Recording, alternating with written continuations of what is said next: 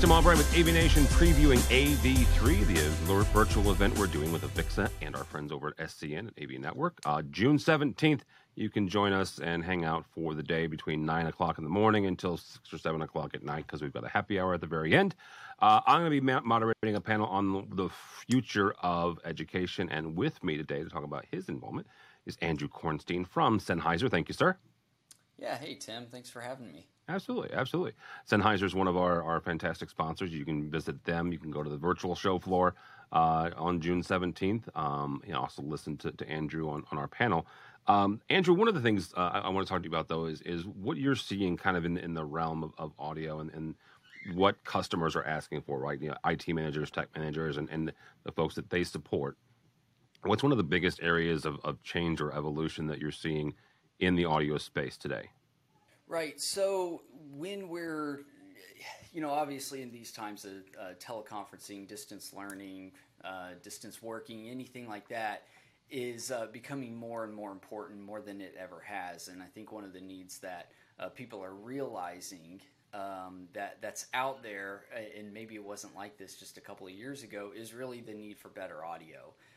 Video is almost taken a backseat to the needs, because I think people are starting to realize that if you can't hear something, you've lost so much content from a class or a meeting that you're trying to join remotely. If a video glitches, it's fine. If you lose a couple of words, you can actually lose an entire message. So we're seeing a big demand for the audio side of things to really get improved.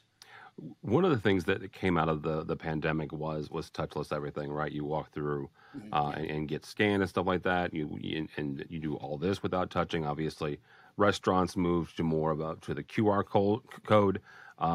What are you seeing as far as touchless audio coming down the pipeline? So, some of our customers are really exploring different ways to rethink the way that audio capture is done. And we are seeing a little bit of a migration or an evolution away from the traditional microphone systems. There's obviously wireless microphones and gooseneck microphones and boundary microphones and these sort of things. This is still a viable product and always will be. But a lot of our customers are starting to think of, okay, well, what else is out there? And this is where some beamforming ceiling mic technology can really come in, which is just a technology that just follows the loudest voice in a room within a 30-foot diameter. So if somebody on this side of the room is talking and they're within the range of influence of the microphone, then it's going to pick them up very well. So you have flexible spaces where sometimes you might have to have some participants of a meeting or a classroom several feet apart for distancing. Maybe it's classroom style one day, maybe it's U-shaped table the next day, and we really need the ability for one microphone to cover a lot of those different scenarios based on the demands of that particular day, of that particular room. Absolutely. Andrew, another thing that came out of last year was a plethora of soft codecs. Not that we needed more, but one of the most recent reports I read said that there was somewhere in the neighborhood of 250, 260 soft codecs available overall, right? And obviously we know the more popular ones. When you guys look at, making sure that you guys fit into an ecosystem, where that ecosystem is a software codec one or a control system or working with existing DSPs, what are you guys finding the clients are asking you when it comes to kind of fitting in and making sure that you work with different and various ecosystems?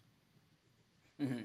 So a lot of the customers are coming to us, and in many cases, depending on who the customer is, they could have invested millions of dollars in this particular make or model of this DSP or this make or model of this control system. But like I was saying before, where a lot of our customers have realized, wow, we need some improvements on the audio side. Maybe not the control side, maybe not the video side, but the audio capture side.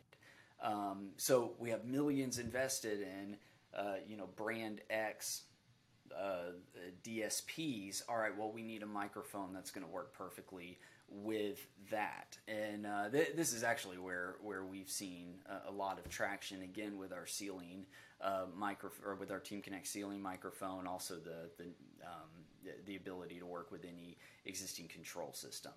So sometimes you'll have brand X DSP and Zoom, or brand Y DSP with Teams, and we have to have a solution that's going to work with every scenario that's thrown at us. Absolutely. Andrew Kornstein from Sennheiser, thank you so much. If somebody wants to connect with you or Sennheiser, how do they do that? So you can reach me anytime. Andrew.Kornstein@Sennheiser.com is my email address. I'm always available, always happy to help any way I can. All right, very good. Andrew Kornstein from Sennheiser. Again, you can hear Andrew some more on June 17th with our AV3 event. You can go to AV3event.com, AV3event.com. Get yourself 4.75 CTS RUs. Hang out with me and Megan Dutta and Chuck Espinoza all day and some really smart people. So AV3event.com. That's AV3event.com.